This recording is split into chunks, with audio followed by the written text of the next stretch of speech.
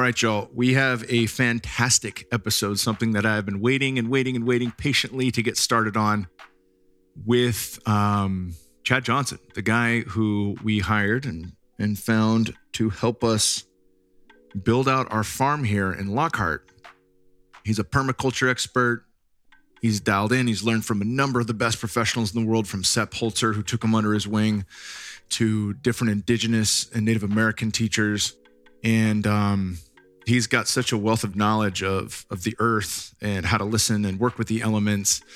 And I'm just thrilled. We're going to talk a bit about what we're doing here at our farm. We're going to talk about some of the key differences that Sepp Holzer sought to break free from the mold of other people that were getting into organic farming, and some of the shifts away from factory farming or monocrop and big agriculture. They're not universal. It's not like everyone agrees on this one thing, like, oh yeah, that's wrong, we'll do it this way.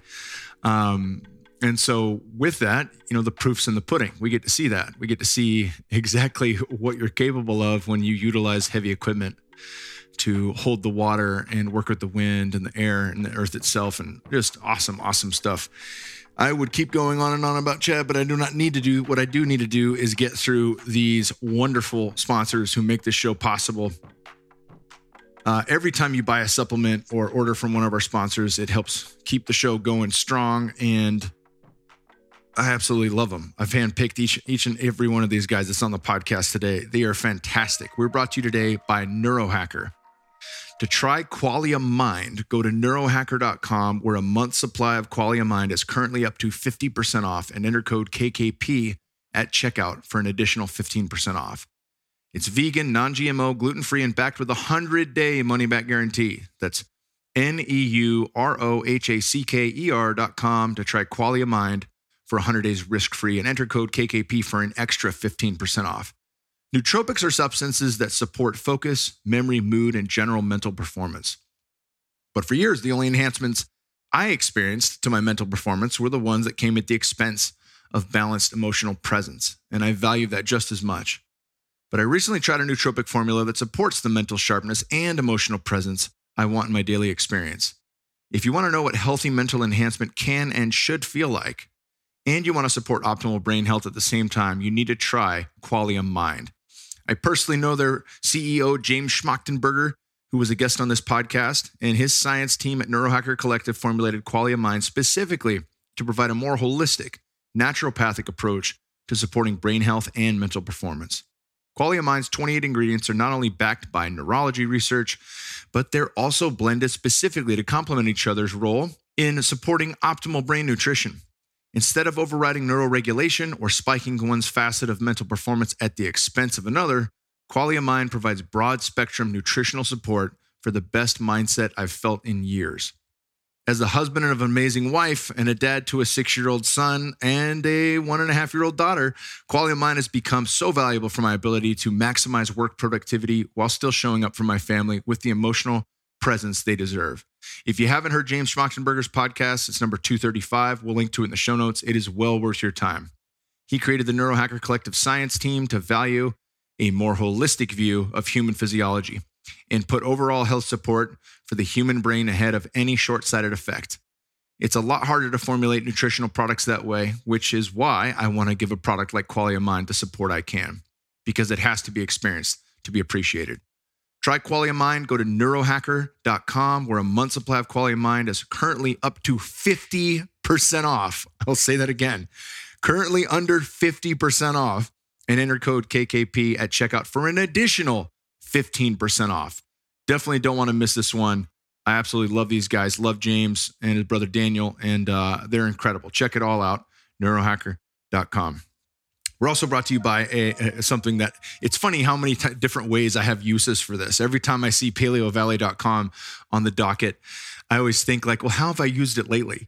And, having Chad Johnson on the show today, we have been absolutely grinding. Sun up to sundown for a lot of people is, no big deal. A lot of people work nights, but and sun up to sundown on a farm certainly is par for the course.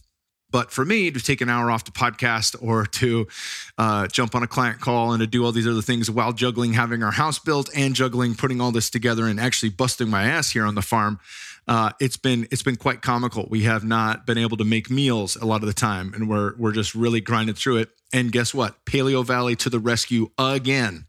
I need to restock, y'all, if you're listening to this. I've eaten every single organic food bar that we have. The lemon has blown me away. Cold. If it's cold in the morning like it is here in Lockhart right now, what you do is you slide one of those guys into your pants pocket and you let your body heat warm it up. Then you eat it and there's nothing like it. It's phenomenal. Now, really, I'm here to tell you guys about the Paleo Valley beef sticks. And no bullshit, I've got 2 right now. My favorite flavor, jalapeno, sitting in my pocket warming up. Their beef sticks are 100% grass-fed and grass-finished. Many on the market claim grass-fed, but they're actually finished on grains. They source beef from small domestic farms in the U.S. They use real organic spices to flavor their beef sticks versus conventional spices sprayed with pesticides or natural flavors, often made from GMO corn. They ferment their sticks, which creates naturally occurring probiotics, which are great for gut health. This is a huge differentiator from what you find in beef jerky and beef sticks on the market. They're typically really dry and they don't have probiotics because they're not fermented. And that takes its toll on the gut. You have to rehydrate that then with the fluids that are in your gut. And that's not the place you want to do it. So, by eating a moist and delicious and probiotic rich beef stick, that's only of the highest ingredients. It's higher in omega-3 fatty acids, fat-soluble vitamins and minerals, glutathione, which is nature's most abundant and powerful antioxidant, CLA, conjugated linoleic acid, which is the bodybuilder's fat that burns fat, bioavailable protein. They're keto-friendly, and they're a great protein-rich snack to grab on the go, on the farm, in the airplane, you name it. These guys have the best. They refuse to cut corners. They prioritize health over profit. They use conscientious processing and manufacturing, and they source only the highest quality ingredients available. And you can taste it, I promise you. I like the right amount of spice. I don't like getting my ass kicked. Some people like to be hot shots when they go to the spice, but this jalapeno stick is the perfect amount of spice. And I've been blasting through these as well. So I'm going to have probably the biggest order right after I get off doing this intro for the podcast. PaleoValley.com, discount code Kyle for 15% off. That's PaleoValley.com, discount code KYLE for 15% off everything in the store.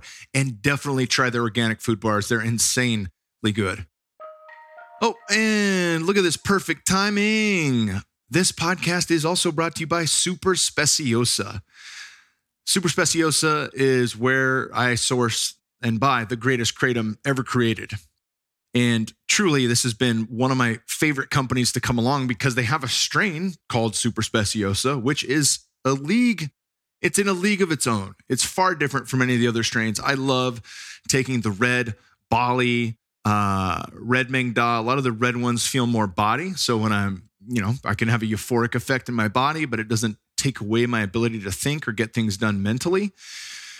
And there's phenomenal pre-workout, but the Super Speciosa is one where it is quite euphoric. It is quite lovely. I had gum surgery yesterday, so my voice might sound a little different. And I'm not taking pain meds. I'm taking Super Speciosa. I'm taking the Super Speciosa strain, and I feel fantastic. This stuff is absolutely incredible. For beginners, I recommend their signature strain, the Super Speciosa. It's their most popular best-selling item. There's a 100% satisfaction or your money-back guarantee. To try kratom and get 20% off your entire order, go to getsuperleaf.com/KKP. That's getsuperleaf.com/KKP, and then use promo code KKP for 20% off your entire order. That's right. Getsuperleaf.com/KKP, promo code KKP, 20% Whopper coming off the whole thing. I absolutely love this stuff because it's an absolute game changer. Kratom is a plant medicine, plain and simple. The FDA's try to finagle and do some shit to get rid of it, as they do with anything that works and is natural. Ivermectin, which is not even natural. We're just talking like pharmaceuticals. If they've lost the patent and it's $10 to fill your prescription, they're not talking about that, right? Kratom is truly a beneficial an amazing plant medicine that can help you grind through the day. It enhances life in all directions. You can magnify your runner's high on a run, magnify the pump that you have in the gym, magnify the orgasm, enhance sleep. It's just one of a kind. Check it all out at getsuperleaf.com/KKP. Last but not least, my brother Drew Canoli's company, Organifi. Organifi, I'm always thinking of new ways how to implement Organifi into my diet and with what I'm working with. And what was great is when I did the Full Temple Reset, where we had the 5-day fasting mimicking diet, we had a few vegans. And now my shake that I was giving everybody was 100% organic, but I was using bone broth as well as one egg yolk. So we had to substitute that. And what we did is we used the Organifi vegan vanilla protein. And I tried some of that and it tastes absolutely phenomenal. I was like, damn, this tastes better than what I was making. It is incredible. Everything that I've tried from their company is something where I'm just like scratching my head like, damn, there's no misses here. Every ingredient they select and the combinations that they put them in has a profound effect. I take the greens as a general overall health benefit. I've mixed it with Super Speciosa, but even just in and of itself, I mix that up for the kids. It's the easiest way to get them to have probiotics and ashwagandha, moringa, and these other superfoods that they're not normally going to eat. You know, Bear's almost 7 years old and he still has trouble swallowing a probiotic pill. But, when I make these up, I can throw the pill into my Organifi greens and they will drink it. And it's absolutely phenomenal. The red is so good as a pre-workout, intra-workout. It's got cordyceps sinensis that helps the mitochondria fire harder and give your body more energy. And of course, there's more mitochondria in the heart as well as the brain. So that's more cognitive energy as well. When I finish my workout, I don't want to flatline. I've normally got shit to do. I got to head home. I got to see the kids. I need to be sharp. Organifi Red gives me the energy to do that. Power through the workout and still have all the energy I need to love on my family, to wrestle, to have fun, to go run at the park. That's all there because of Organifi Red. These guys are awesome. Everything tastes delicious, I promise you. And then, my favorite, the nightcap, Organifi Gold with a whopper of whole fat coconut cream. It's vegan. It's loaded with turmeric, if you're into the vegan thing, but it's loaded with turmeric and, highly anti-inflammatory. And it has a whopper of lemon balm, which really is the nightcap. That's the thing that will help me shift gears from I've been busting my ass all day on the farm. I've knocked out a podcast or two while I'm doing that, and I'm handling all this other stuff. And when I get home, I still need to be present. And I still need to be able to table everything that I just did all day long and not worry about it. As Dumbledore, would pull memories out of his head and put them into the pensive. That's journaling, right? I'll jot down some stuff and just move it so I don't have to, keep going over and over and over again, playing it back, and have a little conscious shift with the Organifi Gold. And all of a sudden I'm in perfect mood. I'm completely present and my kids get the very best of me. Check it all out. Organifi.com/KKP. You get 20% off everything there. Organifi, that's ORGANIFI.com/KKP. KKP at checkout. Don't forget that. And that's it for today, y'all. My man, Chad Johnson, this will be the first of many, I promise you, the first of many podcasts with Chad. And give me your feedback on this. This was kind of a broad approach. Every time I have somebody on for the first time, I want to know their backstory. I want to know what drove them to become the person that they are today.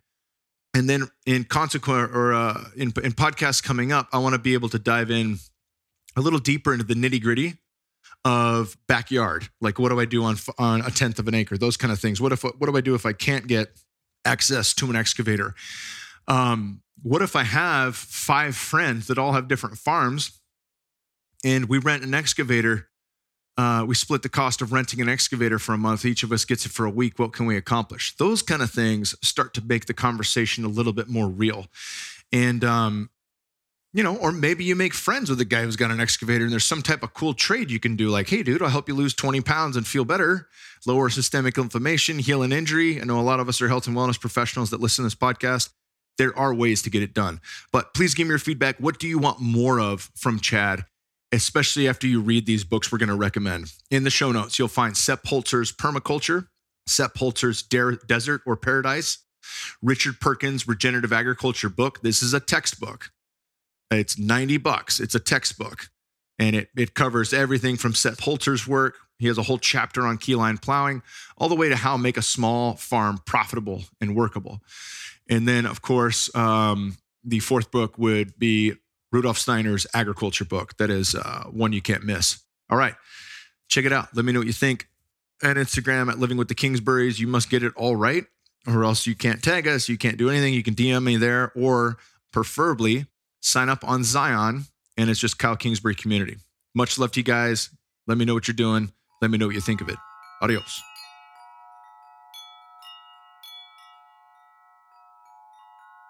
There we go. We're rocking and rolling. Chad Johnson, welcome to the podcast. Thank you, Kyle Kingsbury. We've been out here at the farm trying to figure out what to call it for the longest time. The ranch, the farm, and Ob's got a Spirit Ranch is the name of the destination in Sedona. So he's like, no, that's the ranch. This can't be the ranch. I'm like, it is a ranch though. And now it's actually becoming a farm. We've been watching this actually start to come to life. I got introduced to you.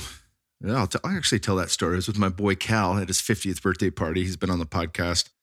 We just had his incredible wife, Peyton Callahan, on. If you haven't listened to it, listen to it. It's incredible. And they're both incredible. And I had a couple different, I've been talking a lot about like synchronicity and what I like to call the God nod. And I had a couple of those moments where people were talking to me about food forest abundance and Jim Gale and just really, in the conversation of sovereignty and health. Because if you look at the major systems that have exposed their cracks in the last couple of years, we've got education, health and wellness, government and law, finance. A lot of these things have reared their heads. And what's cool about the food piece is that it, literally covers such a large percentage of health and wellness. And it also covers a large percentage of your own personal sovereignty and Maslow's hierarchy of needs. And so, when I started diving into this, and I've been diving into, at least knowing my farmers, those kind of things for some time. It's probably since How to Eat, Move, and Be Healthy by Paul Chek and the documentary Food Inc. and all that good shit. But, when they were telling me about Jim, it was like, oh, okay, cool. I got to know this guy. And then Jim, I had a great conversation with him and he introduced me to you. He said, like, this is the guy. This is the guy. Anything that's 10 acres or more, this is my guy. And this is the guy that Jim goes to when he wants to, do work on his land. And that was like, oh, fuck yeah, Chad's the dude. And we had you out here for 3 days to kind of sit and listen to the land and really tune into it and see what it was asking for. And I got to spend a good amount of time with you then and really dive into your brilliance and like how you actually do that, but what your background is, how you dove into that. So I would love for you to break down, what was life like growing up? What kind of drove you towards the field that you're in? Yeah, definitely. And just to backtrack on what you said, when you think of a word like ranch or like farm or like farmer, suddenly you're putting yourself into that verbiage. So being able to reimagine what it is, because we kind of are reimagining our world. And what's possible is usually beyond what people can imagine until you've actually walked through a space or seen it. And it's something to see a picture of it. It's another to experience walking through it or eating from it. Because nature has a certain momentum when you tap into it, kind of unfolds for you.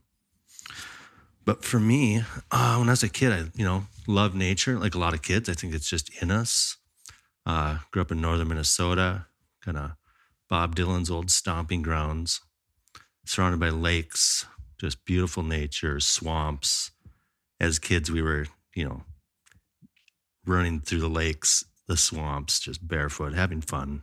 And had some garden exposure as a kid with my mom. And then you try to find your way in the world and you try to fit into the box. And now I'm like, think outside the box, live outside the box. And so I thought, okay, I'll be an engineer and I'll go do this in life, and I'll retire early. And you kind of have this mindset where Yeah, and there's the destination. And then I realized that the journey sucked, the journey that I had kind of fit into the box. And so I got my engineering degree, became a wildland firefighter, was kind of like, okay, engineering is not for me. I did it for 5 years, and it was just kind of robbing my spirit, really. And so I just spun my compass and headed out, not knowing where I was going, and ended up in the Redwoods, half a mile from the ocean, a week before 9/11. And so I was with a great group of people, just connected by trails. We'd all come down and have food. People would bring a guitar, a bottle of wine. There'd be people chopping up food, beautiful fire. And then when 9/11 happened, it was pretty somber. So we come together and all of a sudden everyone's sitting there. It's like, well, who knows what's going to happen? So suddenly the timeline of what's going to happen in the world for a lot of people was like, well, this might be a time to rewrite what we're going to do. And so it's like, let's make more gardens, more greenhouses. So I opened up the soil, and whatever came out was a massive spiritual experience. I kind of found a little place in the Redwoods that opened up. I was like, this is it. I opened up the soil to start my little garden, and whatever rushed in is kind of still with me today. It's when you told me that story, it sounds like if there was a snortable psilocybin mushroom. Like that's what, this thing just shot its spores right into your nose, and you get the full on God level download and vision. I love hearing any type of altered state of consciousness that's not run of the mill. Not that psilocybin's run of the mill or ayahuasca or any of those things, but there, even amongst my listeners who I imagine for sure more than half have participated in some type of ceremony like that. There's still a lot of people listening to this right now that haven't. And I just love the idea of like the vision quest, no food, no water, altered state of consciousness, visionary. The type of breath work that Lucas and Hella do that we put on at Fit for Service. It is a fucking ceremony, and it is quite visionary, and there's just many paths that lead us up the mountain. But I'd never heard of cracking soil and just holy shit going for the ride, right? Talk about that experience, like that connection point. What came through for you? Yeah, and me neither. I didn't see it coming. And I believe a lot of the physical coming in from spirit, whether it's from Gaia or this creation, this is a gift. And at times I think we become inoculated. There's certain points in our life that are just pivotal. And there are studies out there that say, there's this bacteria in the soil that can give you an experience. Actually helps with a lot of people that are having certain conditions, and they've limited it down to a bacteria, but I think there's a bigger breath in there that comes out. And when you learn to work with this gift, this creation, whether you're thinking God or creator, this creation is a gift to us, and it's a challenge. You can see the things in the world that are going on. You make up a story in your head, but then when you go back to the source, nature being the source of all, you could say wealth, depending on how you define wealth. What is your quality of life? You can suddenly rewrite it because you're starting from ground level, and when you do something in nature that's positive, it responds positively in that direction. When you do something negatively in nature, it'll show you that response in a negative direction. And I think it's a very, not only untapped, and you can look at ancient civilizations and how they tapped into it, but we're definitely in a new time, a new era. Like we've been talking, the end of the Kali Yuga. Yeah. You can feel there's a change.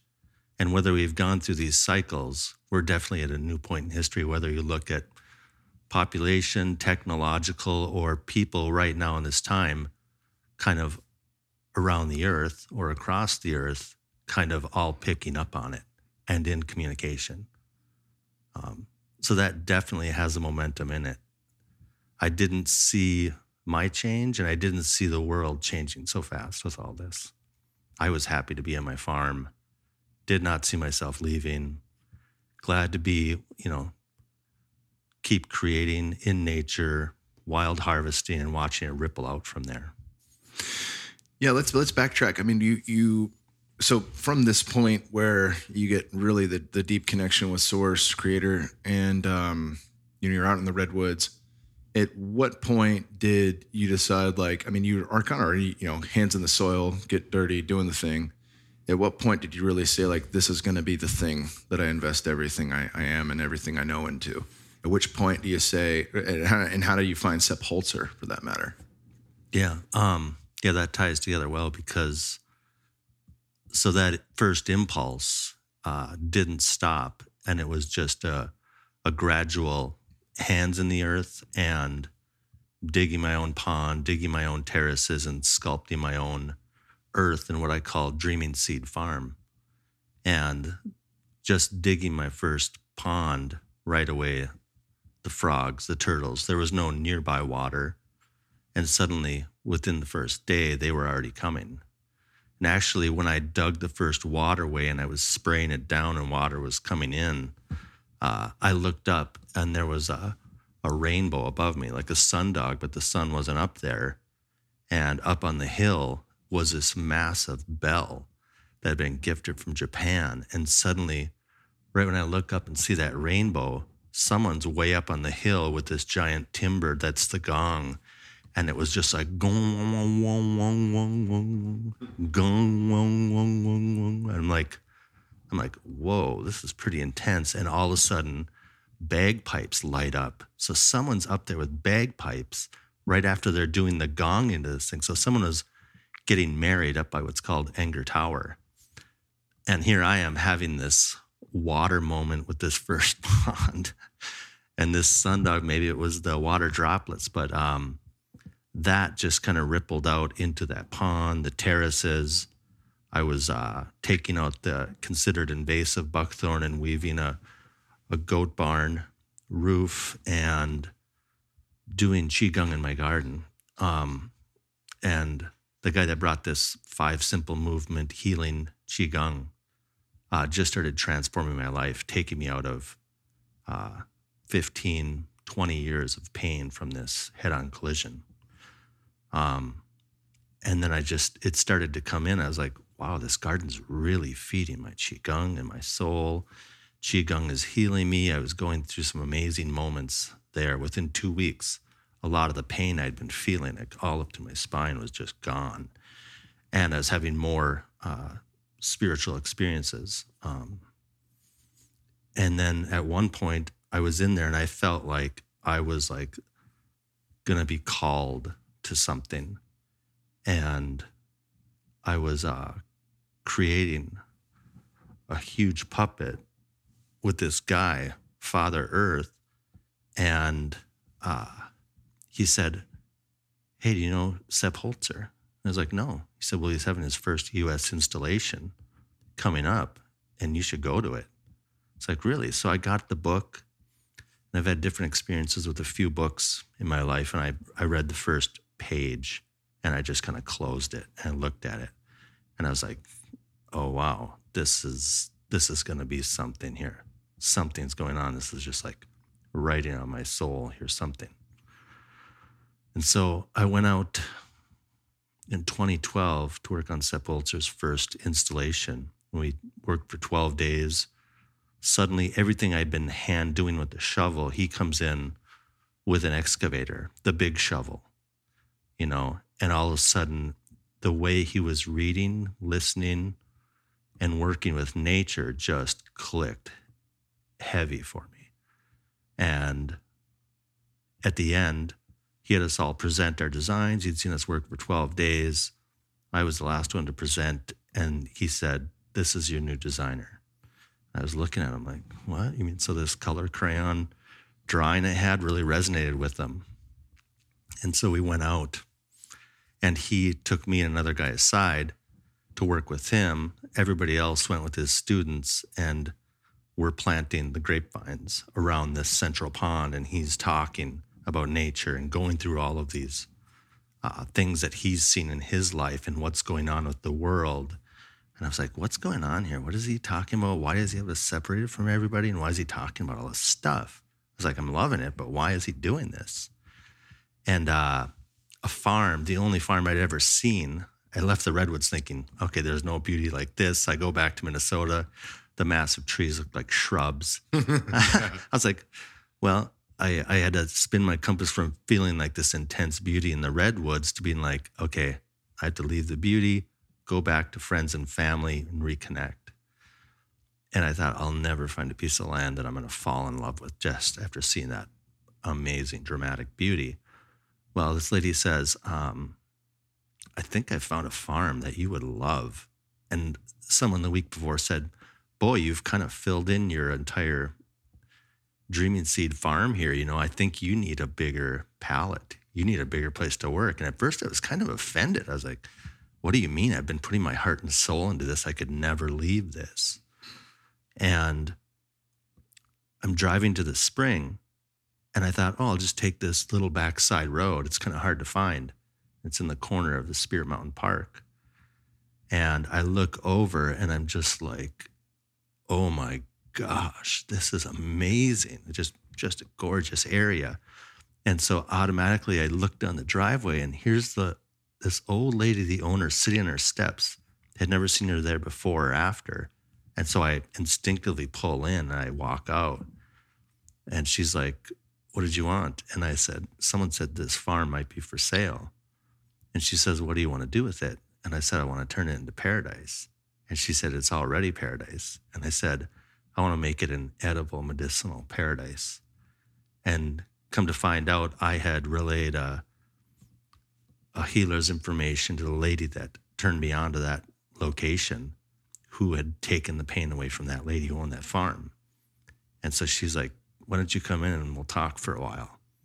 That farm had fallen through, worked on it for 1.5 years. And I walked off the field with tears in my eyes. 6 months later, I'm with SEP and I'm talking about this farm, that the only farm I wanted to buy that I lost. And SEP students are like, this is on the last day. Well, you know, a lot of the places that people want when they're working with SEP start to come to them. Well, halfway through the day after lunch, this lady gives me a call and says, I'm ready to sell you the farm. And now it's half price. So I go back and it's like that fell into place. And right away, I picked a few people to come help me do a 5-day installation to set the original ecosystem, hold the water, create abundance naturally. And from there, it turned into Holzer agroecology, flying around with a SEP, creating these models, finding out not everything is in his books, and just being able to work really close with the guy and some really mind-blowing things that he's done in his farm or he's dreamt and imagined on other pieces of land.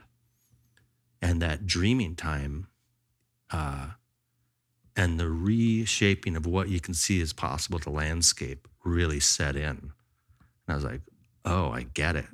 It's not difficult. It's just not practiced. And so after being on my farm for 7 years, thinking I wasn't going to leave, I was struck with everything going on in the world, that a vision of creating practitioners and more landscapes like this, it's the time. And I was super excited. I was like, oh, wow. I think I'm going to be stepping off my farm. And there was a certain place in the garden I was walking to, and it happens where a lot of inspiration came through. And it was probably 2-3 weeks later, Jim Gale calls and said, hey, some guy was telling me about you. And after a couple of conversations, he's like, I want to make you my lead designer. I've got these other places. He called me in like half hour before this meeting with Adrian Grenier's farm, Kintsugi. And from there, everything is just, it's almost like it's been free flowing. It was just maybe the time. I needed this incubation time on the farm. Deeper secrets in nature. I was like, oh yeah, that's obvious.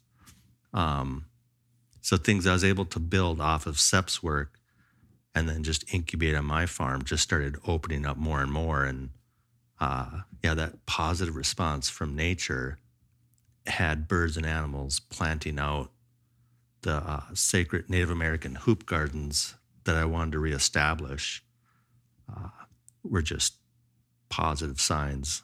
And now I'm ready to share it with the world, create practitioners. And one note on that, like I saw myself replanting those sacred Native American hoop gardens, me out there planting the seeds and everything. But the birds and animals are planting out way faster than I ever could. A lot of them are born or return to the garden every year. And it's like a nexus point. And I kind of see Austin as that nexus point. It's funny, earlier you said as kind of the belly button of North America. Yesterday I was just saying, I see Austin as the belly button of Texas. But I guess you can go up a little higher and see that, the continent here. Yeah, center of the continent. There's, I want to dive into a few things, but it was resonant as the hermit archetype is what you were experiencing. Like I just had a long conversation with Paul Chek about that, how the hermit really, it doesn't always live in the cave or on top of a mountain, but, once there's a certain level of understanding, the hermit retreats either up the mountain or in the darkness. And in that, the alchemy takes place. And as the alchemy takes place, the light of consciousness, which is being held in the lantern in his hands, once that light becomes so bright, he must descend back down to the mountain to share that light. And then when he's gathered enough, he'll go back, and I think about that, your time with Sep was, you were grabbing so much, then you had to alchemize that. You had to make it your own, for 7 years. And then, the last 2 years takes place and that fucking lantern starts to get pretty heavy, and now you got to go back out and share it. Right. There's so much that I've just barely started to dive into a couple of Sep's books, Sep Holter's Permaculture and Desert or Paradise. We'll link to both those in the show notes. The Desert or Paradise book I found comical because I think it's out of print, and the Kindle is like $23. And I was like, how much is paperback? It's like 140 years. I was like, holy shit.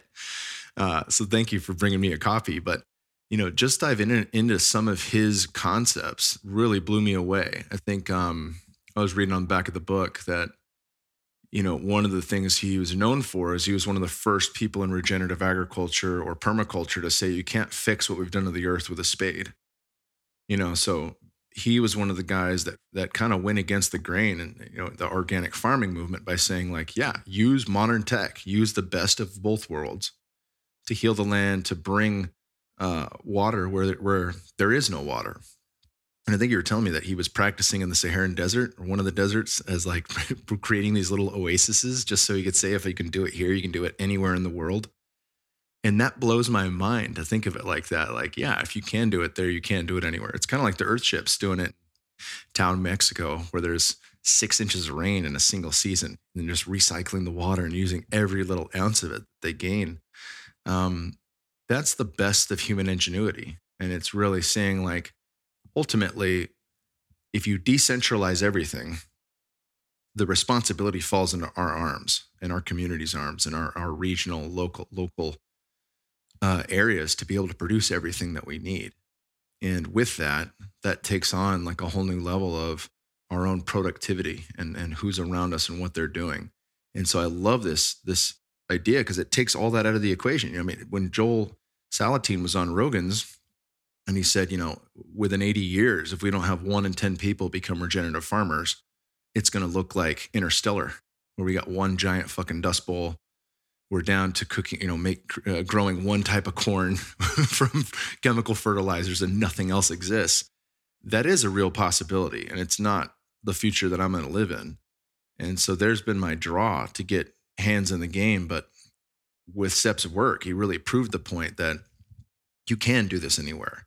So break down kind of what that, what were some of his main philosophies in using excavators and water and clay forms and, Indian hoops and things like that really changed the game for people, because a lot of people are probably saying like, it's kind of like the same. The reason I was drawn to you, one of the major reasons was you're a permaculture expert, but you're from northern Minnesota. And a lot of people spend 6 months in Costa Rica or Kauai, and they're like, you fart a seed on the ground, and the next year it's a fucking banana tree. you have to deal with real frost. You have to deal with harsh weather climate. And, even though there's plenty of water, it's not the Garden of Eden, right? Unless you make it so. So break down kind of some of the principles that Sepp used to change the game, say from a guy like Alan Savory or someone else. Yeah, he definitely broke the mold on not just what's possible with nature, but he kind of put people on their heels in the permaculture world of how to go about it and how to read it, listen to it. And when he took over his family's farm, the two older brothers decided not to take over the farm. So now he was at 5 years old, literally hand digging his first fish pond. And from there, he didn't stop. He was a mile up in the Alps, surrounded by what he calls a spruce desert. He's in Austria, right? A mile up in the Alps in Austria, right? And when the lawyer signed over the papers, told his dad, well, now that this farm is his and he can do whatever he wants with the farms, with the funds. And so he was riding his motorcycle with his dad, just these things going through his imagination of what he wants to do. And they went to the pub and they got something to eat and had a pint. And he's just sitting here, just like exploding imagination at 18. And the next day calls the excavator in the land and starts creating terraces and ponds. And now there's over 70 on the Krometerhof. Things are reseeding. Nature's responding like abundantly. And so sometimes you have to walk through food to get from point A to point B because lettuce and blueberries and everything else is reseeding out. And a lot of people in the permaculture world is like, God, that's a destructive way to go about it. That's when I talked to Darren Doherty 10 years ago, he said, yeah, that's like taking a scalpel to the land. Well, when the response is abundance, there can be invasive food, if you want to think of it that way. But now a lot of people are seeing, start with shaping the earth and holding the water. There's more to it. You're balancing wind, you're looking at heat, you're looking at the basic elements of nature.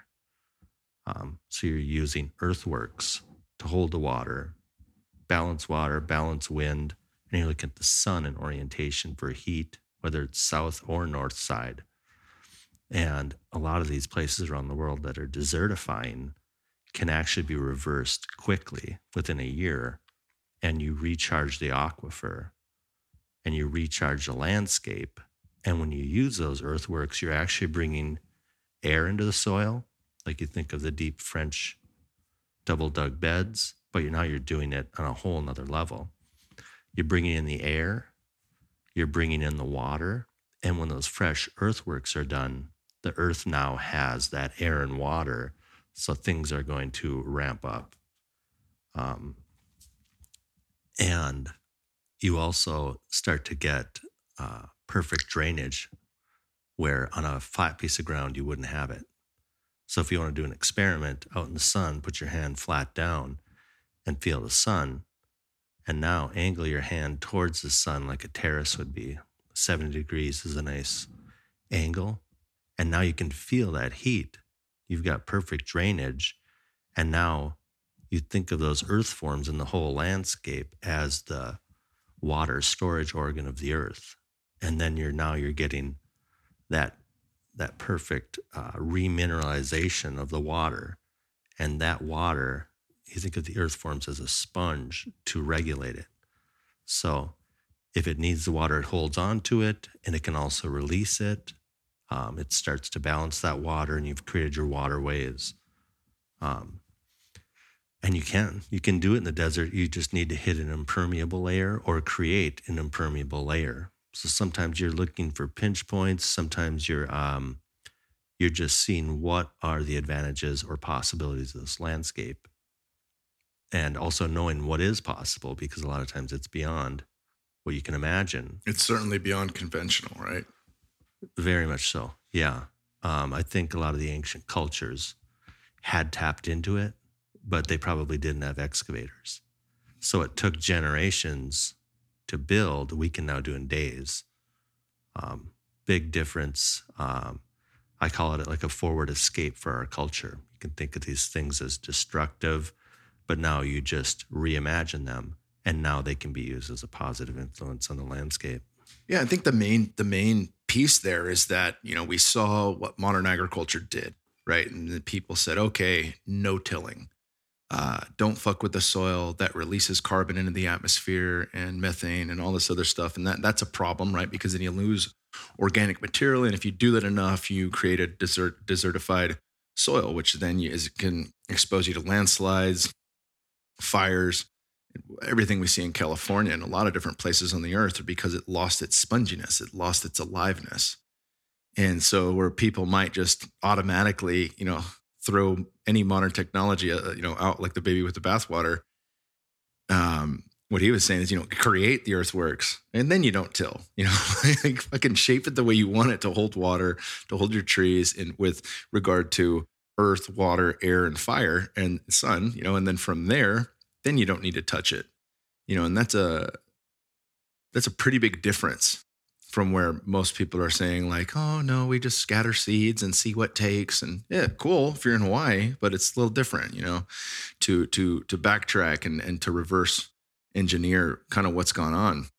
I remember talking to Taylor and the guys at Rome Ranch, and their company Force of Nature. They've got the regenerative bison farm out in Fredericksburg, about an hour and a half west of Austin. And they're fantastic dudes. And they had a soil expert come out. They had paid to come out and view their 1,500 acre property, take soil samples and really tell them what to expect. And she had said that generally it takes, in an untouched forest, like where Paul Stamets would mushroom hunt, you've got 8% organic material. That's in its perfection, 8%. In most places that have been European tilled and monocropped are down to 0.5%. And so they kind of mapped out all over their property, and they were fairly low. Within 3, she said it would take 10 years to raise 1% organic material. And just as you said, when you put it into nature, the response is much, much, much faster than we ever could have imagined. And so within 3 years of having that property, they're already up an average of 3%. So it's 10x faster than what they thought it would be, and their average is between 3 and 4% organic material all over their 1,500 acres, thanks to the bison.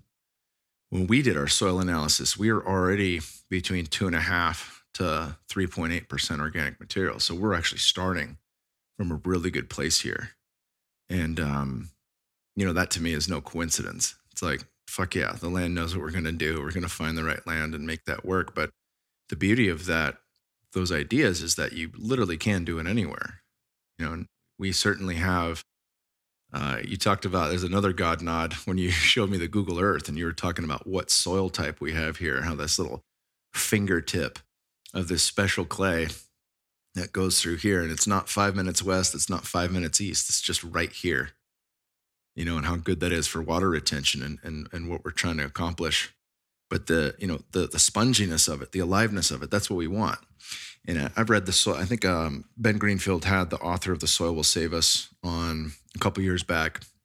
And I bought that book immediately and I was just blown away. I was like, wow, when the earth is rocking and rolling and you've got the microbiome of the earth intact, it can store carbon for 500 years. It can sequester carbon, and it ends up being, the currency of all the plants, and it's shared throughout the plant kingdom via the fungi, and this whole thing's a fucking living web. It's like in Avatar, it is alive. It's not kind of, it is alive, and it is a working ecosystem above ground and below ground. And that's been a driving factor for me, because the more in touch I get with spirit and the way, like, what is the operating system of consciousness? And people hear, as above, so below, as within, so without. That actually is the key code. It's one of the 7 laws of the universe. You read the Kybalion, it's in there. Matthias de Stefano says the same thing, on Initiation in Gaia TV. No matter where you're at in consciousness, whether you've ascended to a light body or whether you're a fucking microbe, it's always as above, so below. That always matters. And one of the key understandings of how to work with that, because if you get it, it's like, cool, does that mean there's some, like we're a cell inside some giant celestial body? Maybe, like they show at the end of Men in Black. But how you work with that is anything I do to the land will respond in kind. If I heal the land can heal me through its food, through its messaging, through its direction, through the listening, through all those things. That's just how it works. And as I heal myself, that healing then reverberates outside of me. I change my vibrational field, and everyone I interact with touches that. That's what people said about Ram Dass. You just sit in front of Ram Dass before he passed away, and one look from him would change how you felt, how you understood yourself. Like your whole resonance would shift in the presence of somebody like that. And I think that's awesome, because whether we're working on ourselves or working on our little garden, it has a big impact on that sacred hoop, that just spirals around back and forth, feeding into one another and playing off one another. Yeah. And just to backtrack on the buffalo, there's a special enzyme in their mouth and the way they feed. So you think of that, connecting that loop through them is a huge response. And also, I heard that nature's growth of 6%, we can actually catalyze and increase that. And at the same time, like you said, heal or transform the land is healing and transforming us. Medicine for the land is medicine for the people, is no joke. So when you're creating these places or spaces or growth, the holding the water becomes an even greater carbon sequestration, not just from what you're growing there, but because of unseen things that are formative forces that start to transform it. And I've had people walk through my gardens that just go to tears. It just has a healing effect on them. And maybe they haven't connected with that since they were a child. But when you walk through one, you can definitely feel it. Yeah, it's palpable, the resonance. Whether you think you understand energy or you've experienced it or not, like you don't have to be able to read auras. Everyone I've said this a million times as an analogy, but if you're in a room at a party and somebody walks in who's fucking way off kilter, you're going to notice it, like, hey, what's wrong with Greg? Or what's up with that guy? Like you just notice something like, something's a little different about that person. And on the opposite spectrum, you meet somebody new and you're like, I don't know what it is about that person, but I just want to fucking be around them. Like they're like magnetic. They fucking got it. I just want to learn everything about them. Like I just feel better having spent time with them, even if we're just watching football or fucking fighting, that's a palpable feeling too. And you magnify that to a land and it truly does create a response. Like when we were, I'm wearing Don Howard's shirt right now. When we were in the Amazon, he has an earth day, an air day, and a water day. On the water day, we're swimming in the Amazon, in Mother Nature's vulva, practically. Like we're right there. And obviously the medicine is a good medicine, but it's a very gentle, almost like a microdose medicine for me. But in that water, like the resonance of the land was the thing. Like that's what I was connecting to. And because we'd had the Wachuma, like my ability to sense and detect that was amplified. But there can be no doubt that's a different experience than me drinking Wachuma in my backyard. It's a fucking whole different experience because we're in Mother Nature's womb. And so the more places we can create like that, that's the feel, right? And the more people we create that are that magnetic, loving, kind, and compassionate person, that's the feel. But I had Will Tagle on the podcast. He wrote the book Walking with Bears and The Mother Tongue and 6 others. He's a fantastic dude, great podcast. He talked about, and one of the things he wrote a thesis on was ecofields, because, as he was a PhD in psychology and a practicing Western psychologist, he started working with Native Americans and indigenous cultures and really seeing like, what are the core differences between how we do it in Western medicine and how they did it. And one of the first things they talked about was like, how does someone, when they walk around in nature, what do they look like? What's their gait? Can they receive downloads from a fucking willow tree? Like, how do they tune in to the field? And that shows them if they're severed or not. But when you see, and I was telling us before we got this land, I was complaining because I was like, man, I feel the strong need to be on a larger piece of property. And he said, whether you're in an apartment or you've got 5,000 square feet like I do in a suburb, anything you do to enhance the land, you are creating your own ecofield. And that ecofield reacts in a ripple effect with all the ecofields surrounding it to improve it. We've got bird feeders in the back, bamboo. We put a bunch of fruit trees in, wachuma, which is legal to grow. And, those things have created its own resonance where even if I'm in my backyard and the neighbor's mowing the lawn seemingly right in my ear hole, I feel a sense of peace being back there. And now you can amplify that on a larger scale when you start talking about doing earthworks and tending the land of a bigger property, for sure. And you can do it in your backyard. You can take a tenth of an acre or even less and start to create something where if you have a terraced off bowl where you now create habitat for holding the water, the frogs, the birds, the dew come in. And what you've terraced out, you bring up to create your own little sanctuary. And so when you create that sanctuary, suddenly you don't see the neighbor's yard. And it's also a sound and visual buffer at the same time. And now there's that perfect drainage again. You can plant it out. You want to live outside the box because it draws you in. You see it from the window and suddenly it's blooming. Or you want to go out and eat. It's almost like you're creating the habitat for yourself. At the same time, you're creating a habitat for nature. So just like a duck knows to fly south, if you create the habitat, nature will fill it in. We recently had a rare bird from Asia come in, and we've had other plants come in. My wife, who works a lot with plants, medicines, wild harvesting, was like, boy, I'd really love to have vervain here.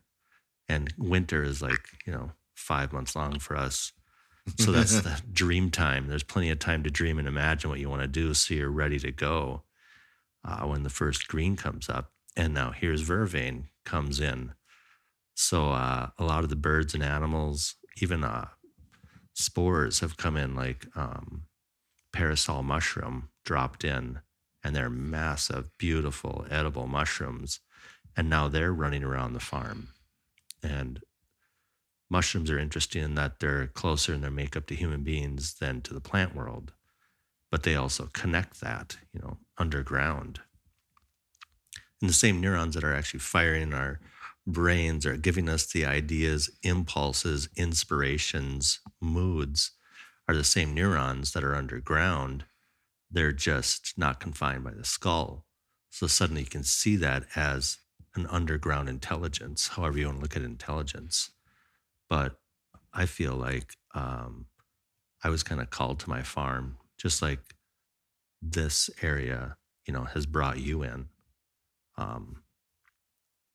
You create the habitat, and I feel like people from across the world will suddenly be drawn here. And whether it's word of mouth or just destiny, providence, and suddenly, it seems like this area is that way. And this is kind of a nexus here. Yeah, no doubt. No doubt it is. I spoke a little bit from Will Tegel's work on the energetics of an ecofield, but break down, one of your core philosophies that broke the mold from kind of how I've been taught to protect organics, was that like you have like these organic, thorny brush fences, and you allow the birds to come in. It's kind of like there's enough for everyone mentality, which is, truly we must find that in ourselves and find that in nature and find that in how we view source, that this is abundant, not from the scarcity mindset. And with that, then it actually becomes that. But I was thinking about that, my mother-in-law, they have a little farm up in Kingman, and they're close to pretty damn off grid, and they're awesome people, and they're goats and pigs and chickens and bunnies. And they got a little garden, an outdoor garden, but they have everything covered and fenced off, and it's like super protected from anything, because if you grow something in the desert, then everybody wants a piece of it, But how you welcome that on your farm. You welcome the bird to come in to eat a berry and then shit it out a mile away and create another blackberry bush. Like talk about that, the reseeding and that rippling effect that actually is in the 3D world that takes place. Yeah, you can imagine taking, whether it's in town or on a fallow farm, or even here, you can take what is a 2D field and suddenly it can be your imagination and you've reset what can be planted or imagined there. So there's a spectrum of things then you can bring in, and everyone's goals, visions, every person's different and every piece of property is different. And so when you marry those two and you start to imagine, oh, I don't need a tractor, I don't need a fence, I don't need a compost regimen, and I don't need the irrigation. Some places might be hotter where you're going to need irrigation to get things started. But once that momentum starts happening, then they like the climate extremes. Big drought, they've already absorbed the water into the earthworks. So they take off. If you're planting your thorny barrier, you can plant around the edges where your earthworks can bring it up 5, 10, 15 feet. And then you're planting a thorny barrier, like it can be medicinal, wild rose, it can be sea berry, all these amazing things that just all work in the same direction that allow birds, animals, insects I don't even recognize anymore come in to fill all that. And at the same time, it's giving back. So it's not like, we got this 2D field, we're going to plow it and plant it. You take a step back in the design, you're like, oh, these raspberries are running everywhere. I'm going to let them run. And now the birds just planted out another 10,000, 100,000, and it's going way out into the forest. And they're bringing in food and medicine. And that became one of the inspirations for, oh, these aren't just raspberries. This is a nursery. So then I came up with the word raspberriers. So I got running raspberries. I'm planting my plum trees, and now that's a community that's supporting each other, and it's also protection in a different sense of the word. You look at the word conservation. It's almost like conservation kind of paralyzes you from working with the earth. No, we can't touch it. So if you see the earth is not in a great state, it's like, no, we need to protect this area. We can't do anything. Is like saying, oh, this person's having a heart attack. Don't touch them. Don't help them. It's like, no. But you can bring it back to life quickly. And I just set up this one in the Mojave Desert they're getting 7 inches of rain. They're doing amazing. And so that holding the water builds the soil. You start to create humus. Same when I visited the Earthships maybe 8 years ago. I was teaching them how to green up the backs of the Earthships. I was like, you can green up not just the backs of the Earthship, but this whole desert. And they're like, well, it's saline. There's salt in the soils from this desertification. And now it can't receive the water. It can't allow that growth. But when you start to build soil and hold the water, you actually start to create life, which then builds humus, and that humus can encapsulate those salts. And now that becomes an electrical benefit to that soil. So I looked around and I saw where the ditches by the side of the road. I was like, pull that in, hold that. You get a water surge here. You just start to read the landscape with the contours, because that's where water is going to flow. And where water is flowing is your most lively soil. And then I asked them, do you have anywhere that's got, like brush, leaves, wood chips, any organic matter? And they said, yeah, there's a huge one down there. Everyone brings all their stuff there. And I said, well, how much is it to bring it here? And it's like, it's free. I said, well, bring it all here. Even just lay it on the ground, and it's going to be a mulch that holds the water and starts to receive it and create humus.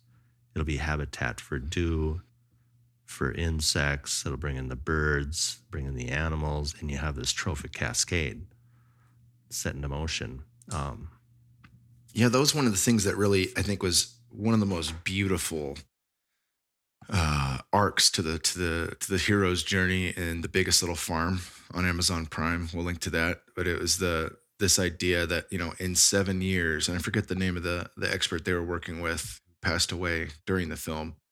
But he said, give it 7 years and it autocorrects like that. And it's self-regulating, self-balancing, like from the collection of snails to then the ducks eating the snails and pooping out their glorious fertilizer onto the land, and chickens following the cows and the pig shit so they can dig through and eat the fly maggots, and it's like, it might sound gross, but it's like, well, there's the harmony and the unity of having the right animals with the right plants. And how 89 barn owls showed up over the course of those 7 years. And look at these, they are as majestic as it gets. Aside from seeing a dragon or a unicorn in real life, the white barn owl is up there. I mean, it's something out of Harry Potter. Like, it is as legit and glorious as it gets for creation. And to see 89 of them come in and the harmony that gets created there within 7 years is pretty remarkable. It's beautiful because it was caught on film, so like you get to see the whole trajectory, everything they go through, and wildfires that take place and how it somehow misses their property. It's like, that's not an accident.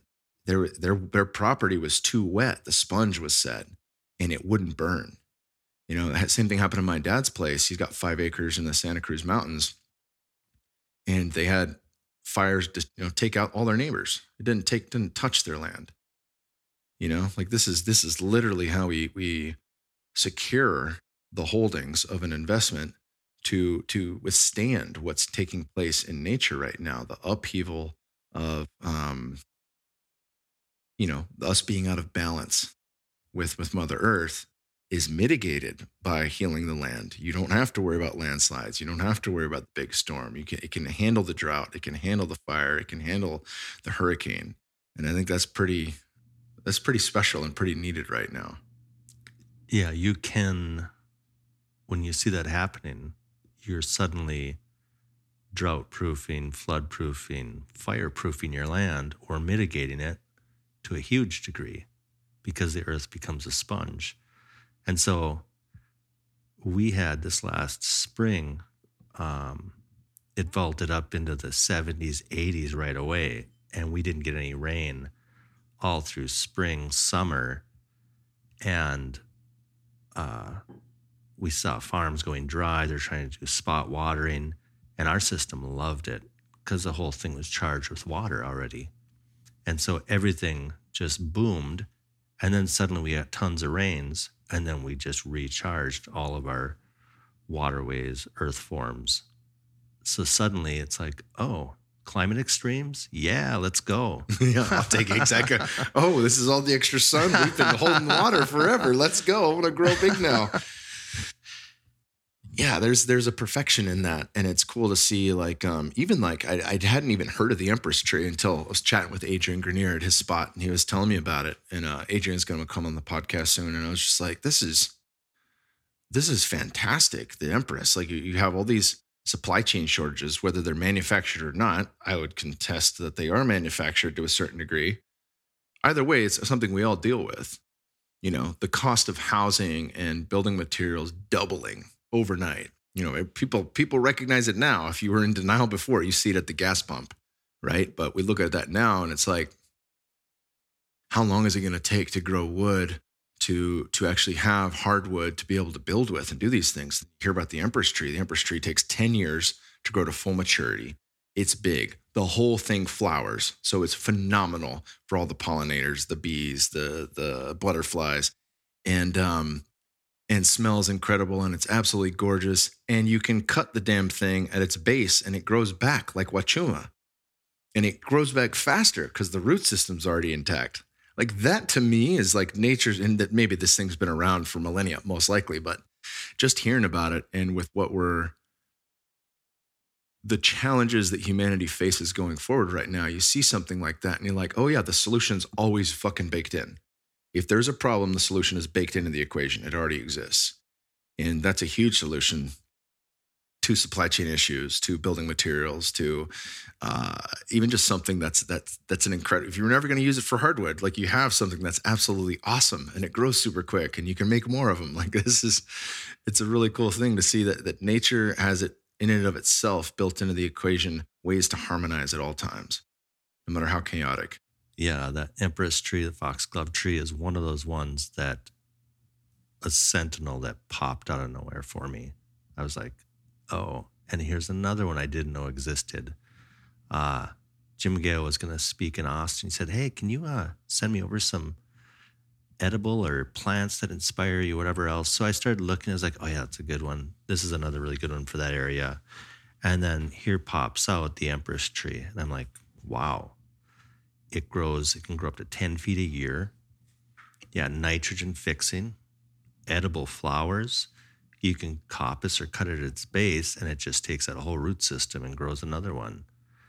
And then it's light, good as a building material.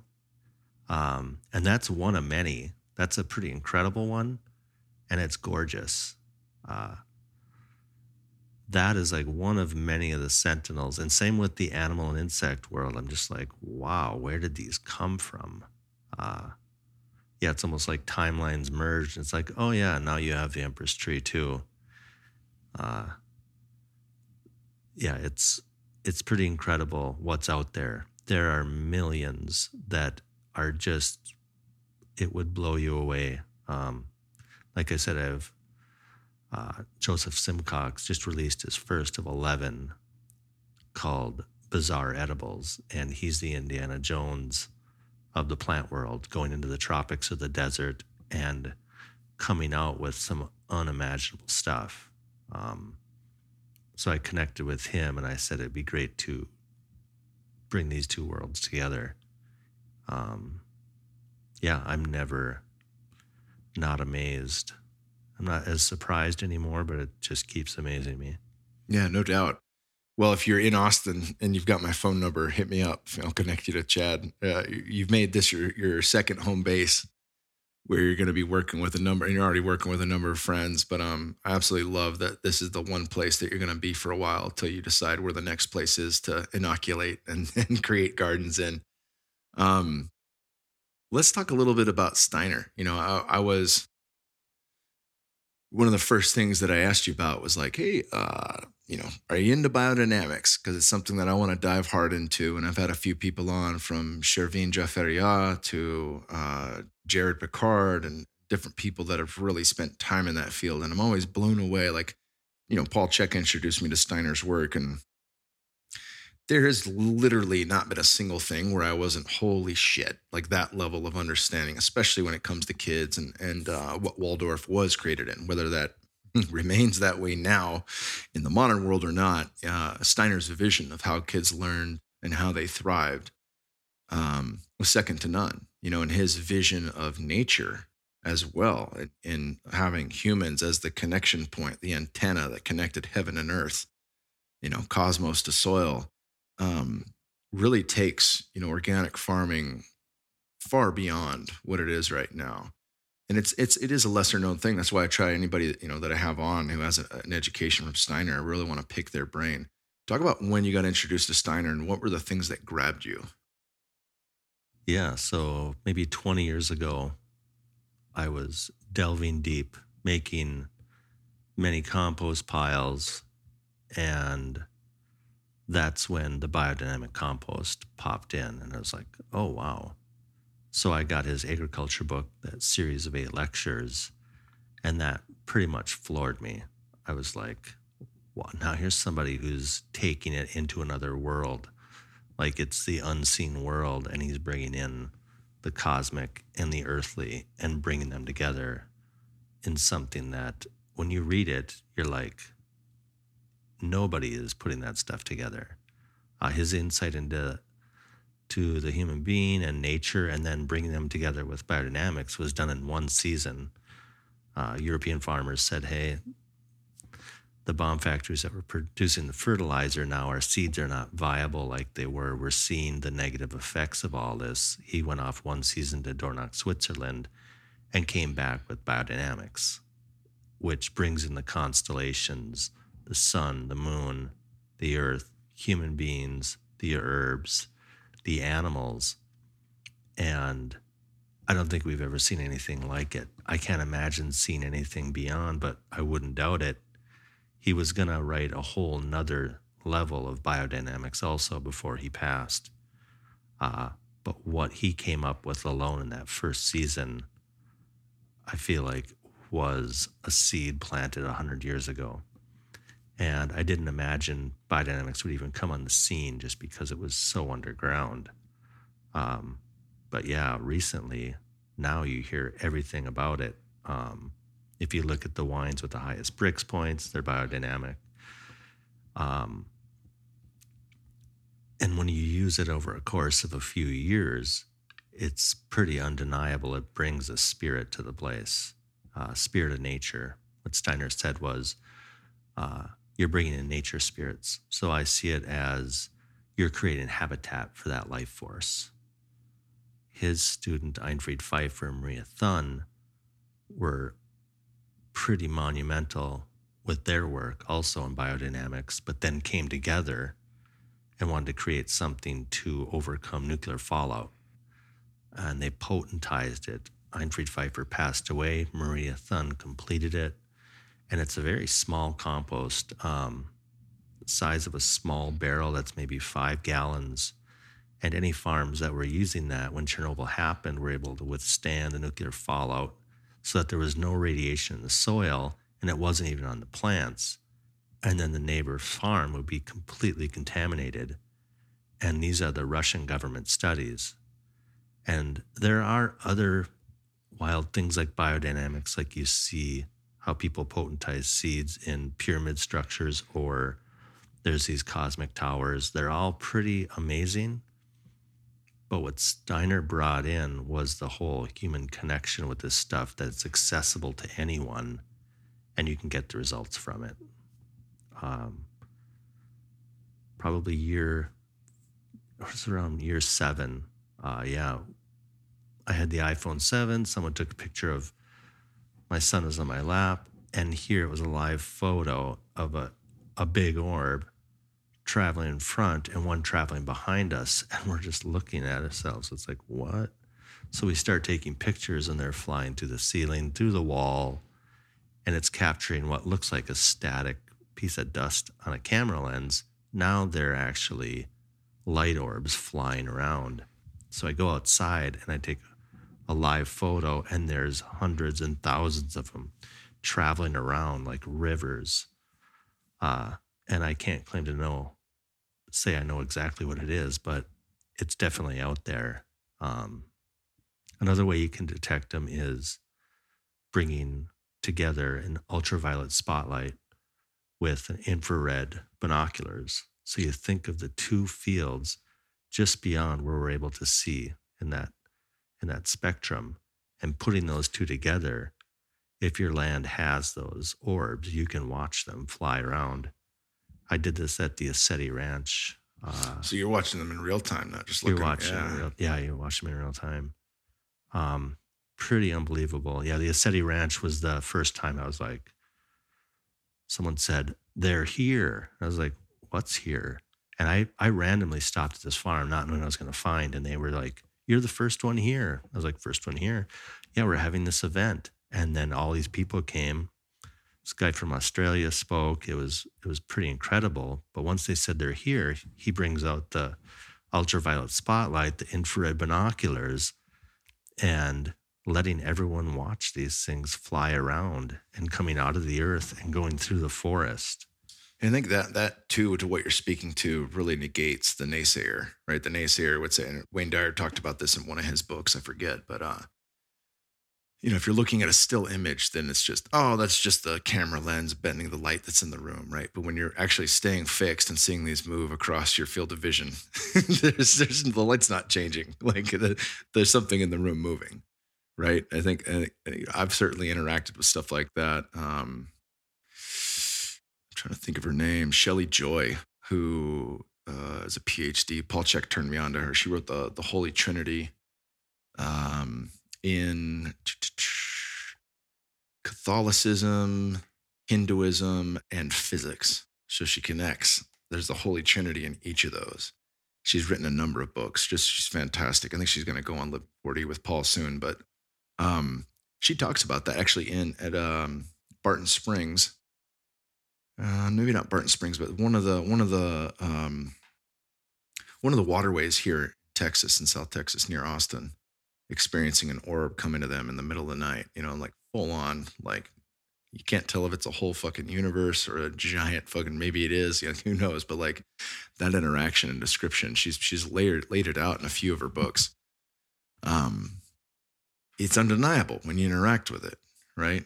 And like that's what's cool. I think I've actually snapped a couple photos with Bear. I'll show you after we get off here, where like you can tell it's just rocking and rolling, like it's right there with them on this land. And we had another God nod. We had the folks out from Biogeometry.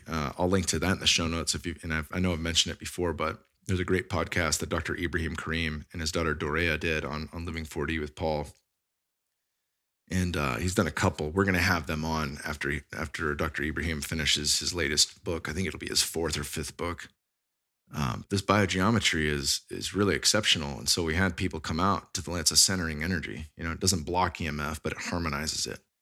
And the importance of that, considering they're going to put 5G satellites in every corner of the sky, and you will have no dead space anywhere on Earth. They'll be able to see every square inch of the Amazon. Like it's surveillance state mixed with electrical imbalances. As electrical beings, we're going to have to deal with. Biogeometry seems to be a very clear-cut answer for that. But they came out and they're taking measurements of the land, and they're like, what? Not Dr. Ibrahim and his daughter, but 2 of their experts. They're like, what made you choose this place? And I was like, well, we just knew. Like Parker had looked at 30 places, but like right when we got here, we're like, yeah, this is the spot. And they're like, yeah, there's the land itself is emitting BG3, this centering energy. This is what biogeometry is trying to create. Like it's all over the place. And I was like, that's fucking cool. And then I said, let me show you, kind of where the healing center is going to be. And we go down there, and why'd you guys pick this place for the Maloka and the healing center? And I was like, well, everyone just knew it's right in front of our biggest pond. Like it's a no-brainer. And she's like, yeah, there's a power cord of BG3 right here. I was like, well, that's cool. That's a nice little bonus, but they were like in disbelief, like thinking of it would take a high-level practitioner to figure that out. We just sensed and knew, like there was no denial. And,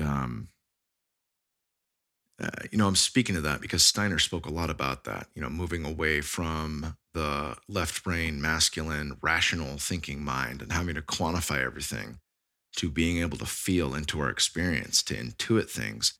And, really that's the space that moves beyond what the rational cannot figure out. And I think as we move further and further into the rapidly changing world we're in, we're going to have to rely on that more. Yeah, for sure. And I like how Steiner alludes to the earth being this energy source, along to what's ever above the earth, but also how Tesla connected that too.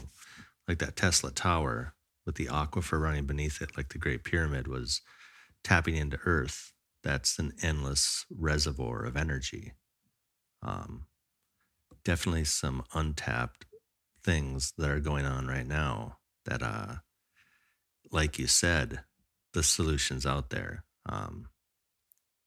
Well, I know we've got short time here. I wanted to we'll definitely have you on many, many times as we continue to work on this awesome project we got going here. And of course, I'll be talking with other friends out at their farms, like Adrian Grenier and my brother Cal, Greg Porter. We got a number of spots that you're working on in concert with us, and I'm sure a number more will pop up in the area. But for people who really want to get into this stuff, I'll make a little list and we'll link to it in the show notes. Agriculture by Rudolf Steiner, Desert or Paradise by Sepp Holzer, Sepp Holzer's Permaculture, and then another book that you just introduced me to, Richard Perkins' Regenerative Agriculture book. And we'll link to that in the show notes.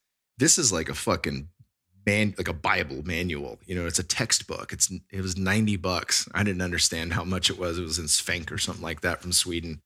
And I was like, cool. And I only figured it out when I went to, I got an ebook and wanted to print it and spiral bound it. And Kinko's told me it was $250. And I was like, what are you talking about? Is there ink shortages? Like what's going on here? And they said it's a very big book. it's a thick book. There's almost 800 pages and there's a lot of pictures in it. And I was like, oh, okay. And then when I got it, the bound version, I started looking through it and I was like, oh man, like this is a textbook. But it looks like in that book, you told me this would be a great book for us. Like it irons out every question. How to do giant greenhouses, how to do earthworks. There's a whole chapter on keyline plowing, right? Which we just got a keyline plow, super important. All the way to how to make a small farm profitable. Like it literally answers every question you'd have if you wanted to get your hands into this. Talk a bit about who Perkins is. He's a young dude. Talk about him and kind of the credibility that he has and what he's up to. Yeah, he's brought a lot together, and I'm a big advocate for keeping the toolbox wide open. So bringing SEP stuff with keyline plow or any other inspiration. And he comes from a very cold climate where he's at now and has even done the time studies. So he's not really using the tractor as much. His plots for the market garden are no dig, no till. You're using the hand tools like Manasobu Fukuoka. And when you have those time studies, that's where the practical person can be like, oh, now it makes sense. I see the value in that. Yeah, he's definitely someone who's put a lot together and also proven it over and over and created a lot of practitioners that are now grounding this stuff. Awesome. And then it would be also interesting when we're done with this project and where we're creating this sanctuary to see if there's a change in B3 or anything else that these people are reading. Oh, no doubt. There will be. There's no doubt. Especially, you think about the orbs, the earth spirits, whatever you want to call that, the nature spirits. Even just with having Fit for Service here and the kinds of practices that we have during that, which are truly about transformation. The legal ways we have an altered state of consciousness, and we're doing it in a group, in a sacred, safe container where people can fully let go and drop in.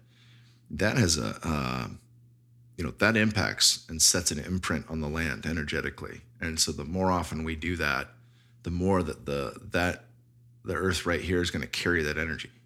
Every time you drop in a ceremony, no matter where you're at, that leaves a little imprint there, the energetic signature. And obviously, if you've got, there's a difference between an 8 people ceremony and 150 to 300 people ceremony, right? Like that just has a different impact on the field. And I can already start to sense that, having been here since November. We had a couple immersives at the beginning of the year. I ran one 5-day fasting mimicking diet where we did a sound healing at the end. My brother Eric Gotti broke down dream interpretation from Jung and the symbology of that and how that applies to altered states and how you psychoanalyze yourself through an experience like that and really draw the most nuggets from it. Aben Vai did the Road to Union, where they brought 50 single women, 50 single men, and then brought the singles expert Matt Hussey in. And a lot of people made connections from that. And then we had our first core event here, and every year we're going to be here for the big one. Every year we'll be in Sedona for the big one. And so, Sedona, we've been out for 4 years, and I've watched that transform, and we haven't even touched the ground yet. Like, we're going to start doing some earthworks and things there that'll really impact that from the physical structure of it, that also are going to impact the as above, so below, and beings without bodies will start to inhabit and be there as well. So yeah, I'm looking forward to seeing how BG3 changes here. There is no doubt that will have a massive impact on this land. No doubt. No, thank you, brother. Fuck, man, we're just getting started. We've got so much left to accomplish, and I have so much to learn from you. But just as Sep took you under his wing, I'm excited to be under your wing now and to get to learn from one of the true masters on the earth, brother. I'll be flying alongside you. Absolutely. Where can people find you? Not many places. You can go to keystoneintelligence.org. It's just a landing page and contact page. Otherwise, I'm just coming out of hermitude and shining and sharing the light. Beautiful, brother. Well, I know you got lots in the making, from potential nature school to many different ideas that we're going to be able to give birth to. So I love you, Chad. Thanks for coming on, brother. We'll do it again. You. Sounds good.